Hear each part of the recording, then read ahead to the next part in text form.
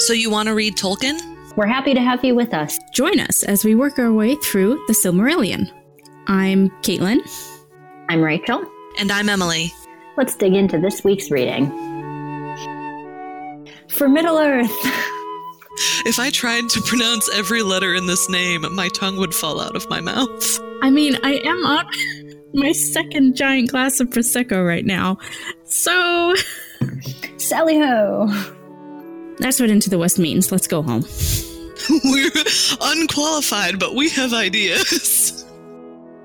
All right, so here we are for Chapter 10 of the Sindar, and Chapter 11, which I didn't write the title down of course not. The Sun and the Moon and the Hiding of Valinor? Yeah, that sounds good. yeah, that's it. Yes! Wonderful. One day I'll do both. Who wants to do what? We're making Caitlin do characters because there are a lot of them. Oh, okay. And we don't know who matters. Aside from, the people we've met before. And I know Luthien matters because she's in a separate book. That's what I got. I'll go over characters. Oh, yes, I did want to say, sorry we're late. Thanks for being patient with us. We all had a lot going on, and this just was less stressful for us, so we did this. Mm-hmm. All right, so for Chapter 10, we are back in Middle-earth, and we're back with Thingol, who we previously had a chapter about when he met the Maiar Melian. Thingol, at the time, was called Elwë, and he was the leader of the Teleri, and one of the three elves that was an ambassador to Valinor, before all the elves went on their big journey. He, and then Melian, another character in this chapter, is a Maiar. They, saw each other in the woods and stared at each other for a really long time. And then they were married. I don't know if that's, an elf marriage tradition. Who knows? Why not? Yeah. At the beginning of this chapter, they talk about the birth of their daughter, Luthien, who is part elf and part Maiar. And then we also have some dwarves in this chapter. None of them are named, I don't think, but dwarves are back. Yay. And it's just sort of talking about where all the dwarf kingdoms are. A lot of them are very far away.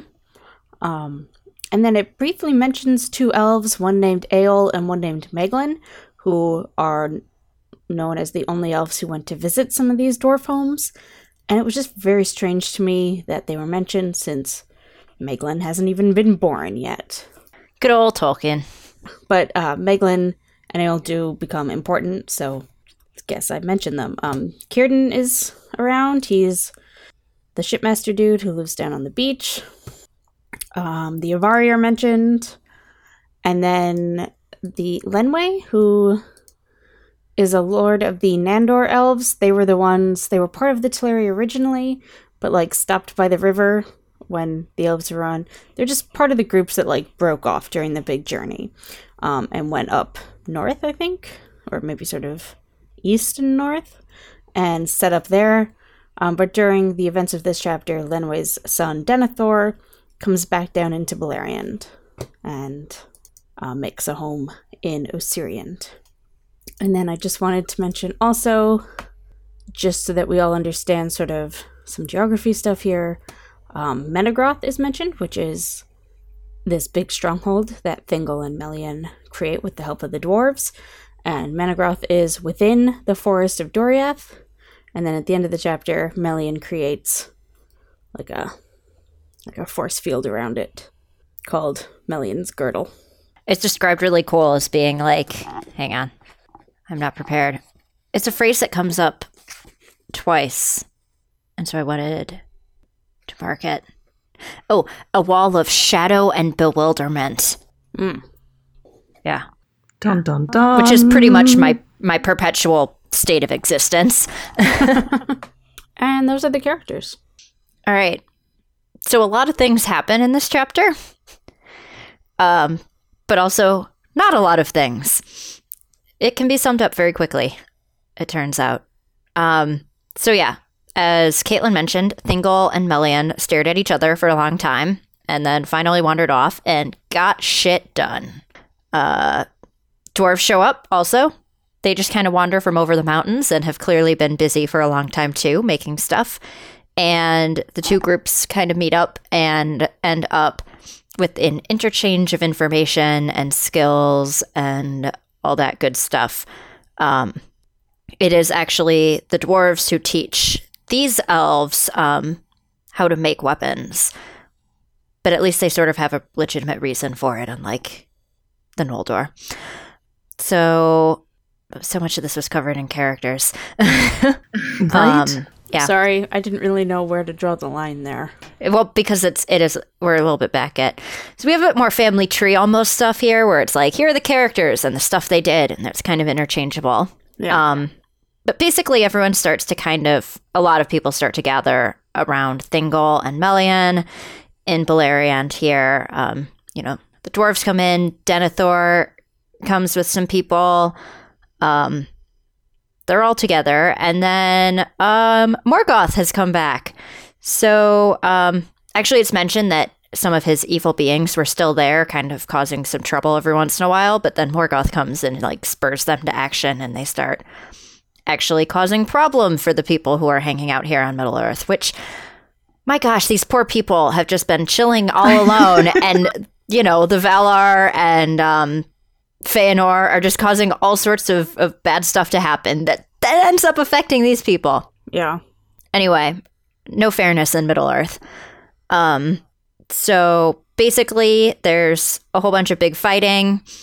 Thingol gets cut off from Círdan, and basically the battle's kind of split, and Denethor gets slain by orcs, and it's very sad. But Thingol goes and gets a whole lot of awesome revenge, and the battle is won, basically. There's also a really cool bit where Denethor's elves, they don't take another king again because they liked him so much. They were so sad. And I think it plays, when he died. Yeah, it plays nicely into our knowledge of Denethor as the steward, but not the king.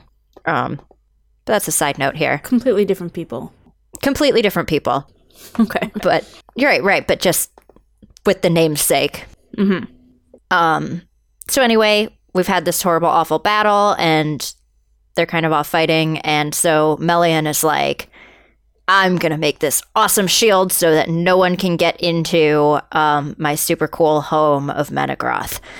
And so she makes that awesome girdle of Melian that is it just around, is it around the whole forest? I guess it's sort of in the forest. Like, I think in the forest. Can walk a ways into the woods before getting lost and confused. Yeah. But basically, cool wall of shadow and bewilderment that none thereafter could pass against her will or the will of King Thingol, unless one should come with a power greater than that of Melian the Maya, which may or may not be a preview, a little bit of foreshadowing. We'll find out. But anyway, basically, the summary of this one is some people get together and then battle happens. Yeah. Yeah, in both of these chapters, the battles were sort of off the page. Like, they just described them from a very far distance. Did you guys feel that way? Yeah, I feel like most of the battles are like that in this book, if I remember correctly. Which is fine. It's just there's a lot of build-up to one sentence. Yeah. Yeah, it is like, these elves gather, and these elves gather, and these dwarves come and help with this, and then they're all ready, and then this man dies. But what would... Well, and the world will end if they don't succeed, but then they do succeed, it's over. You're like, okay, well, what was that? It's Tolkien wanting to get back to naming people. Yeah. That's true, pretty much. Did we want to quickly do the characters for Chapter 11, or did we want to discuss Chapter 10 before doing Chapter 11? I think these ones are a bit more separate, but... Okay. All right, so I just wanted to check what we were feeling. So let us continue with our discussion. So I honestly don't remember if we've met Luthien before. Like, not that I remember. I don't think so. No? Okay. So, Maybe just like a passing mention, but no, she actually gets described. yeah, she's fabulous. I mean, you don't really see her do anything in this chapter, but No, but you can tell she's because fabulous. she's described a little bit like Disney Princess Melian as, the white flowers of Nifredil came forth to greet her as stars from the earth. Yes. It is sort of, kind of, I guess, known that Tolkien based Luthien on his wife. That's a pretty good way to get described if you're his wife. Mm-hmm. It says Luthien on Edith Tolkien's gravestone. Cool. Grave thing. So yeah, she's super important, obviously. The dwarves come back. Yay, dwarves. That's true. They make a new appearance. I really liked them in this chapter. I especially liked how they were all like, look, we'll learn your stuff. We're not going to teach you our language or culture or anything. We'll learn yours. It's fine. Yeah. You don't need to get involved in our culture. And I also really love how Tolkien made a point of mentioning that the friendship between dwarves and elves, was never great. But at this time, none of that had happened yet. So they were good friends. I'm like, well, why bring that up then? Yeah, right?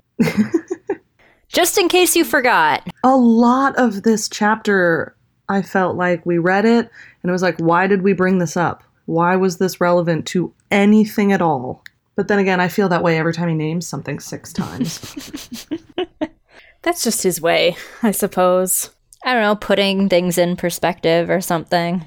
I did love that. So, they're friends and as such exchanging stuff. And so Círdan gave the King of the Dwarves some pearls. Yeah, they paid them in pearls. Yes, they paid them in pearls because the dwarves hadn't been to the sea.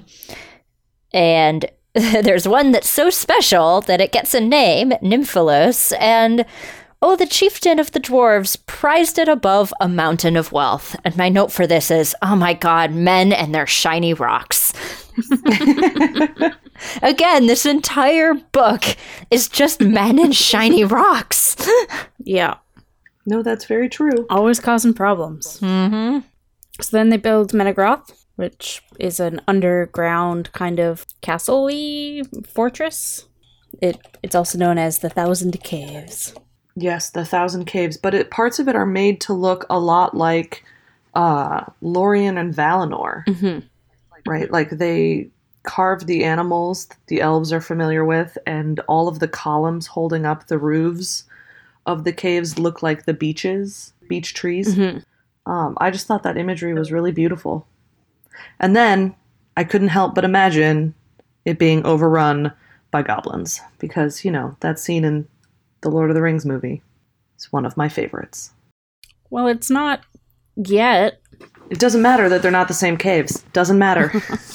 I'm just picturing it in my mind. Nothing this pretty lasts forever. That is also pretty much a straight line in this chapter, is basically nothing pretty lasts forever, and things aren't put into song until they're broken and aren't there to speak for themselves. Yeah, that is very true. Tolkien is kind of incapable of doing not that in this book. Whenever he's like, we had this great victory, we built this beautiful stronghold, and it was beautiful until the day it fell. Thanks, Tolkien. That's great. Great. I do find it cool. I was thinking about how different the idea of living underground is when there is no sun yet. Even if there are stars, it's a little bit less like you're living underground and dealing with nonstop SAD, and but they don't have that because there is no light other than the stars, and so it seems a little bit less depressing to live underground. And they do make it look like outside, but it's not. And I don't know if we want to really get deep into this, but it's possible that elves need less vitamin D than humans, or don't need the same things. Well, dwarves definitely. Well, yeah.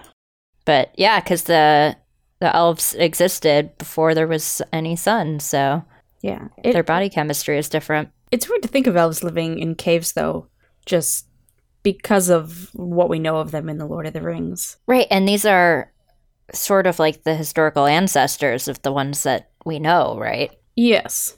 But just, the whole thing with dwarves and elves living together and working together and acquiring cultural similarities, it's so weird, but cool. And then Morgoth comes back and ruins everything.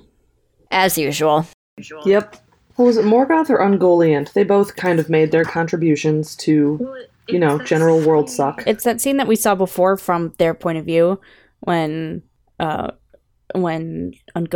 bites his hand with the Silmarils in it, and he yells really loudly, and all of his, so everybody they hear that yell in Doriath, and then they're like, well, that's not a good sign.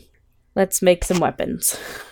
And then eventually there's orcs and things that they have to fight. And, I will also say they did mention creatures that walked in wolf shape. Those come back later. And are I don't even know if the creatures themselves come back. I honestly don't remember. But we do later meet the Lord of the Werewolves.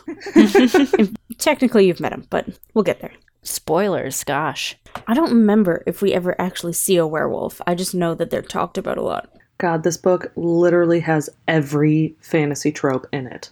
There might be vampires. I wouldn't be surprised. I don't remember now. Weird things happen. So, language. While we're talking about dwarves and elves living together, end of the world type stuff, it's an elf who devises runes. Yeah. And basically the elves are like, nope, not good enough. And so the dwarves are they love them, but I think it's getting this perspective as we, again, have been back on Valinor for a long time and Feanor making language. But cool elf dude makes runes and dwarves like it. Yeah, it's kind of like that myth that the French, or that the British national anthem was written about a French king. Mm-hmm. Because, later on, I bet the dwarves would never admit that their runes were made by an elf. Well, no. Never. Given what I know of dwarves, that's not even a possibility. And then we've already kind of talked about how the battle was... Sorry, I'm staring at the book. Yeah. Me too, so that's okay. Yeah. Lots of battle. Ungoliant has taken over a mountainous area or something or other. Oh, I missed that bit. The Mountains of Terror. Yeah. Oh, that sounds like a fun place. Doesn't it? Great vacation spot. Mountains of Terror. Giant spiders. Pretty much. But Melian was so powerful that she drove Ungoliant away. That's why Ungoliant is in the mountains and not eating Melian. That went completely over my head, apparently. Good old Melian. She and Luthien are the best. Yep. But anyway, world's worst mountain. The one ruled by a giant evil spider. The Spider Mountain. Don't go there. Not a good vacation spot. And then orcs are multiplying in the darkness, and then there are battles. I apparently didn't mark it, but I feel like there's a bit where somebody realizes that the orcs are probably the Avari that they left behind, the other elves. I feel like I read that. I didn't see that. And I'm like, was it all of them? Did any of them survive? Where was that? It was definitely a thing. I mean, the orcs got it on and multiplied. That's described. Oh, there we go. Yeah. Whence they came or what they were, the elves knew not then, thinking them perhaps to be Avari who had become evil and savage in the wild, in which they guessed all too near, it is said. Okay, so they thought maybe it was just Avari gone evil on their own, when it was probably Avari corrupted by Morgoth into becoming orcs. Yeah. Same effect in the end. Yeah. One of them is just much more violent. Yeah. I wonder if while Morgoth was gone, if Sauron could have been working on making more orcs. It's not like he had anything else to do. Yeah. Does he have more elves to corrupt, or just telling them, well, here's how procreation works. He's an orc herder. Can you imagine being Morgoth and coming back from Valinor, this place of beauty, and Sauron is like, look, I made you these. And it's just an army of orcs. Poor Morgoth. He only ever gets the shit. Happy birthday! He also gets the Silmarils, and a bunch of shit. Sorry. It's fine. Enjoy yourself. Hey, we're coming down on Morgoth's side here. No wonder he's so bitter. His surrogate son just was the worst. I'm picturing Sauron calling him daddy, and it's really weird. Oh no, I had that thought a couple of seconds ago, and I was, when I was going like "Happy birthday, Dad" in my head, I was like, oh, I'm running on a really terrible place here.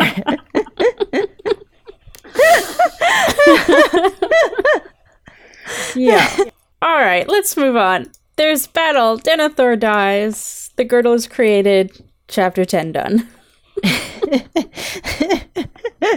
Let us never speak of it again. Come for the great battles. Stay for Daddy Morgoth. And there's this episode's title, probably. Oh no. Thanks, Rach. It's your fault. I was trying not to say it. Yeah, that's fair. That's fair. It was me. It's okay. We'll have to come up with something better for the next chapter and pretend we're mature. So, chapter 11. Anybody want to go over the characters? There's some dead trees. I will say, did anyone else have anything to say about chapter 10? No, I think we about... No, that was You it. summed it up with Daddy Morgoth. Gotcha.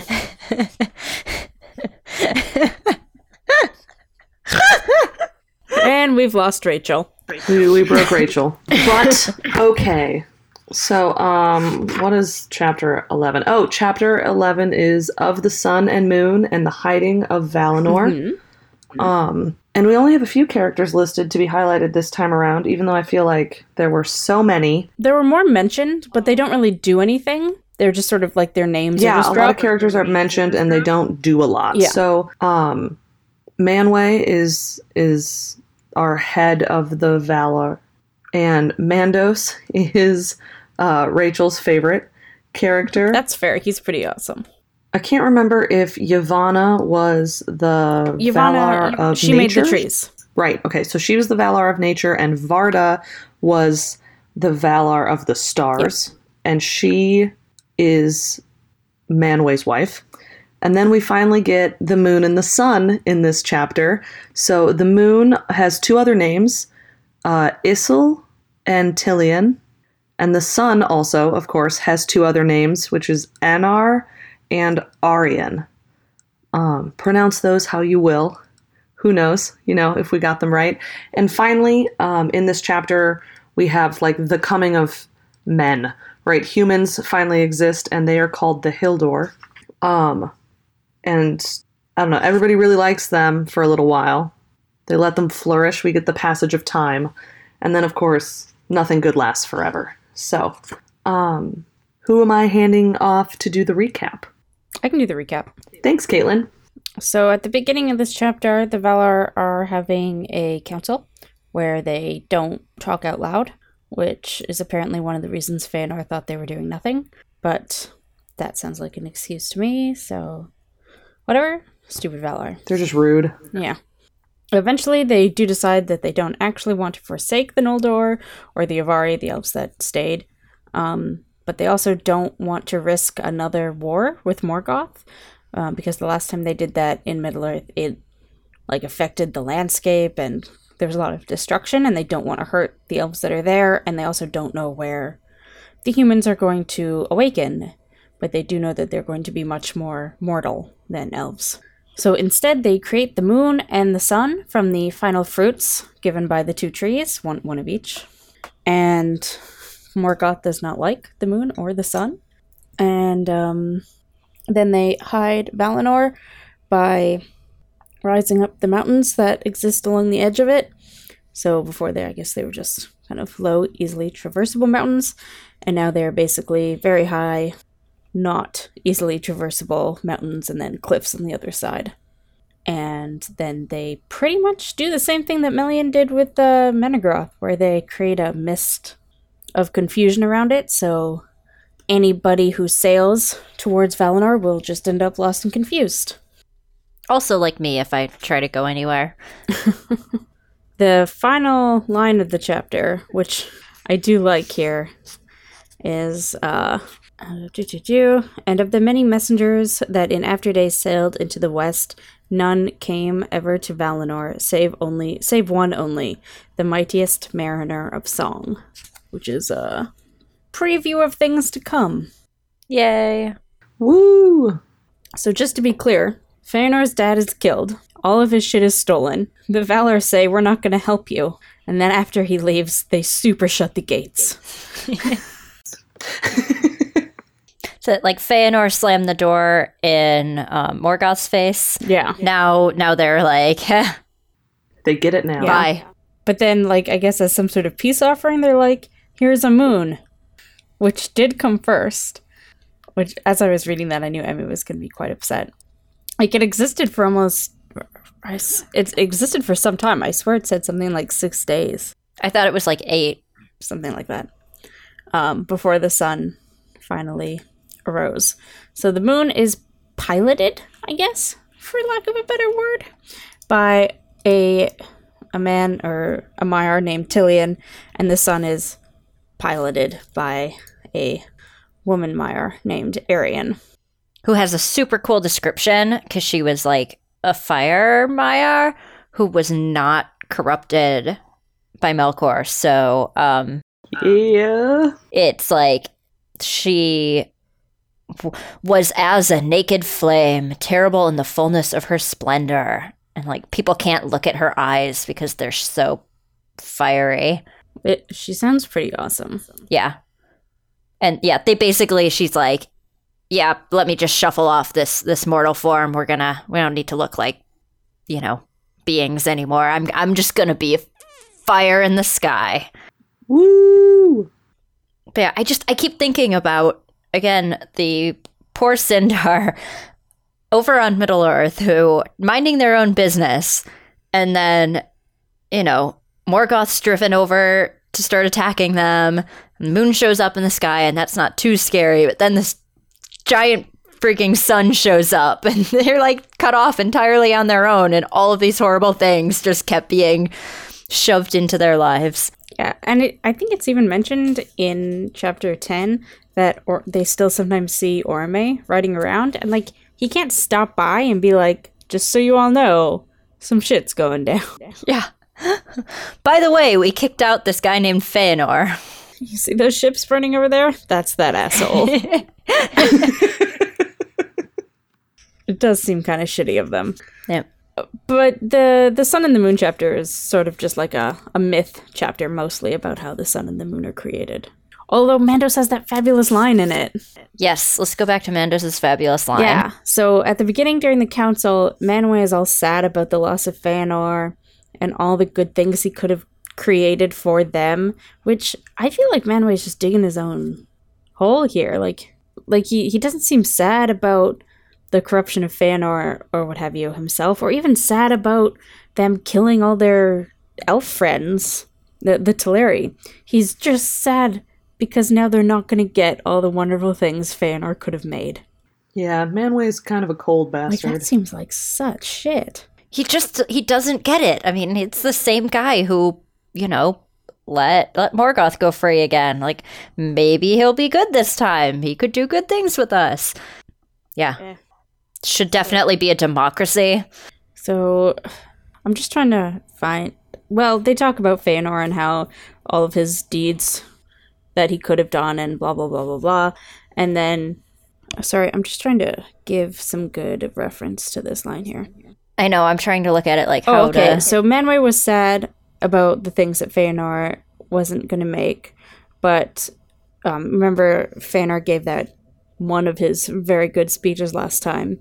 And in that it also mentioned that the Noldor should do deeds to live in song forever. And this is a comfort to Manwë, because he is excited about these songs. Dear bought, those songs shall be accounted, and yet shall be well bought. For the price could be no other. Thus even as Uryu spoke to us, shall beauty not before conceived to be brought into Ea, and evil yet be good to have been. And then Mandos said, and yet remain evil. To me shall Feanor come soon. I love Mandos a lot.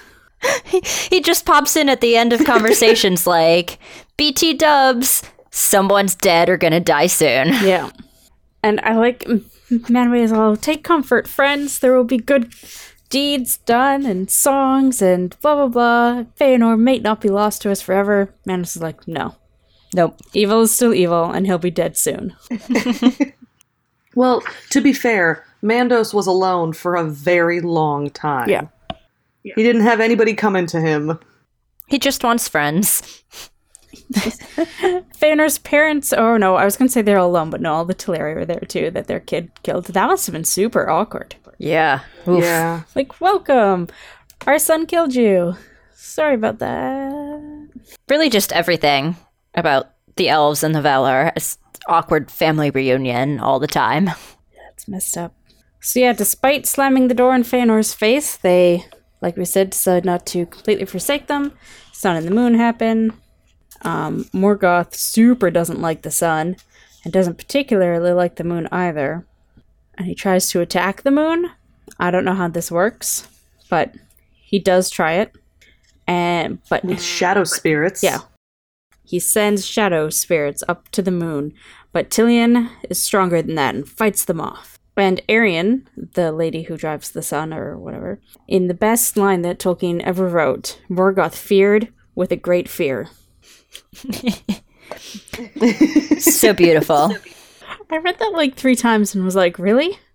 He feared with a great fear. You couldn't have... He ran out of words. You finally ran out of words there. We're not even half done the book. I really love how they describe the moon in these paragraphs as being like wholly unreliable. Like, you know, they were set on this track in the sky and they had a system and the moon just kind of went off and did its own thing and couldn't keep time and just it didn't work out. So Varda had to change her entire plan because it turned out everything was too bright and everybody stayed awake for too long. Yeah. I also, when the sun first happens, does it not rise in the west? Is that what it's saying? And then when she makes all those changes, then she has them rise in the east? I thought it went back and forth. I feel like at first it kind of went back and forth. Oh, okay, Right. I guess that makes more sense then. It goes back and forth, and then Ulmo is like, hey, we in the sea want some sun too, and then it goes under. Yeah, each should pass from Valinor into the east and return. The one issuing from the Okay. west as the other turned from the east. But the first rising of both of them was in the west, which must have been very strange. I mean, I guess it wouldn't have been strange back then, because you don't know that the sun rises in the east. Also, the world is still I flat. was going to say also straight up, I don't think the sun rose from anywhere. They like put it in the sky and it just like went in a really large circle back and forth. So, Like the North Pole. yeah, they were both, I mean, this must have been real bright, Especially after everyone's eyes are used to only darkness. right? And then the sun burns the moon when he gets all up in her business. And the island of the moon was darkened. I enjoyed that line. I was like, Tilion, personal space. Okay? The moon needs to just take a step back and stop being such a creep. So yeah, then the sort of cyclical nature of the sun, and to some degree the moon, but even after your Varda changes everything, the moon is still a bit... Tilion just can't keep his shit together. Yeah. Which is the greatest explanation for the moon cycle. Yep. He just wants to be closer to the sun. He just doesn't really see the point of sticking to a schedule. In the paragraph before they talk about Varda commanding the moon, they talk about how the sun was drawn down by the servants of Ulmo, which, if you guys don't remember, Ulmo was the Valar who took to the sea and became like a giant tidal wave of, you know, fear and emotions. Yeah, awesomeness. He's just kind of hangs out in the water and maybe saves you, maybe doesn't. But I thought it was interesting that the sun is actually the first one drawn to water when, you know, because of science, we always assume that to be the moon. Yeah. I think I like noting that even though the sun and the moon were both made from basically sprigs of the 2 trees, it's noted that, again, the light of the 2 trees is still gone. Those don't recreate it at all. It's only the Silmarils. Just in case you forgot how special they were. It's important to remember how that we have a driving force now in the plot of the book.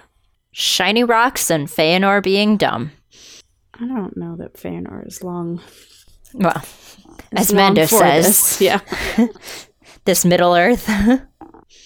But the fact of the Silmarils is just in general that Feanor was dumb and wouldn't share anything with anyone. And Yeah, so I was just flipping ahead a bit to see what we should do for next week. Because I do think we should soon transition into just doing one chapter a week.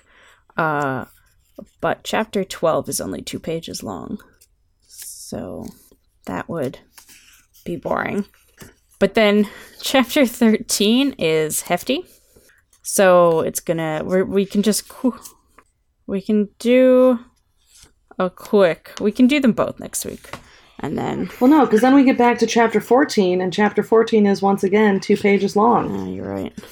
Man, okay, cool. So this is should gonna we just be good. sit here right now and read Of Men? Live reading for everybody. All right, awesome. Oh, look, there's a map in the middle of this. Oh, there I is. thought my map was at the end of the book, but now I got one on page 120 right in the middle. Oh, good to know. All right, so we're doing Of Men and Of the Return of the Noldor. Return of the for next Noldor, time? yes. Woo! Humans come into the world. Oh my god. We'll have a lot of stuff to talk about. More people get to die. Yeah, I'm pretty That sure like happens. every chapter with plot now, people are gonna die. Ooh. If you haven't seen it, we shared a really funny, not sort of funny image of where someone had flagged all of the deaths in the Silmarillion. It's And- pretty intense. Yeah, with a great comment like, well, it's going to be a lot more interesting in our episodes from now on. So, death, it's coming. Mandos will have more friends. It'll make things less awkward when it's not just the Noldor and the Teleri. Or I guess some Sindar and stuff died in this chapter, so they've gone to join them. And they can all compare notes about living in Valinor versus living in Middle-earth. Talk about their cool cave home. I mean, like, sure, some of them got slaughtered by orcs, but some got betrayed by their good friends. So, Who's the real loser? yeah, so that is next week's homework. Chapters 12 and 13.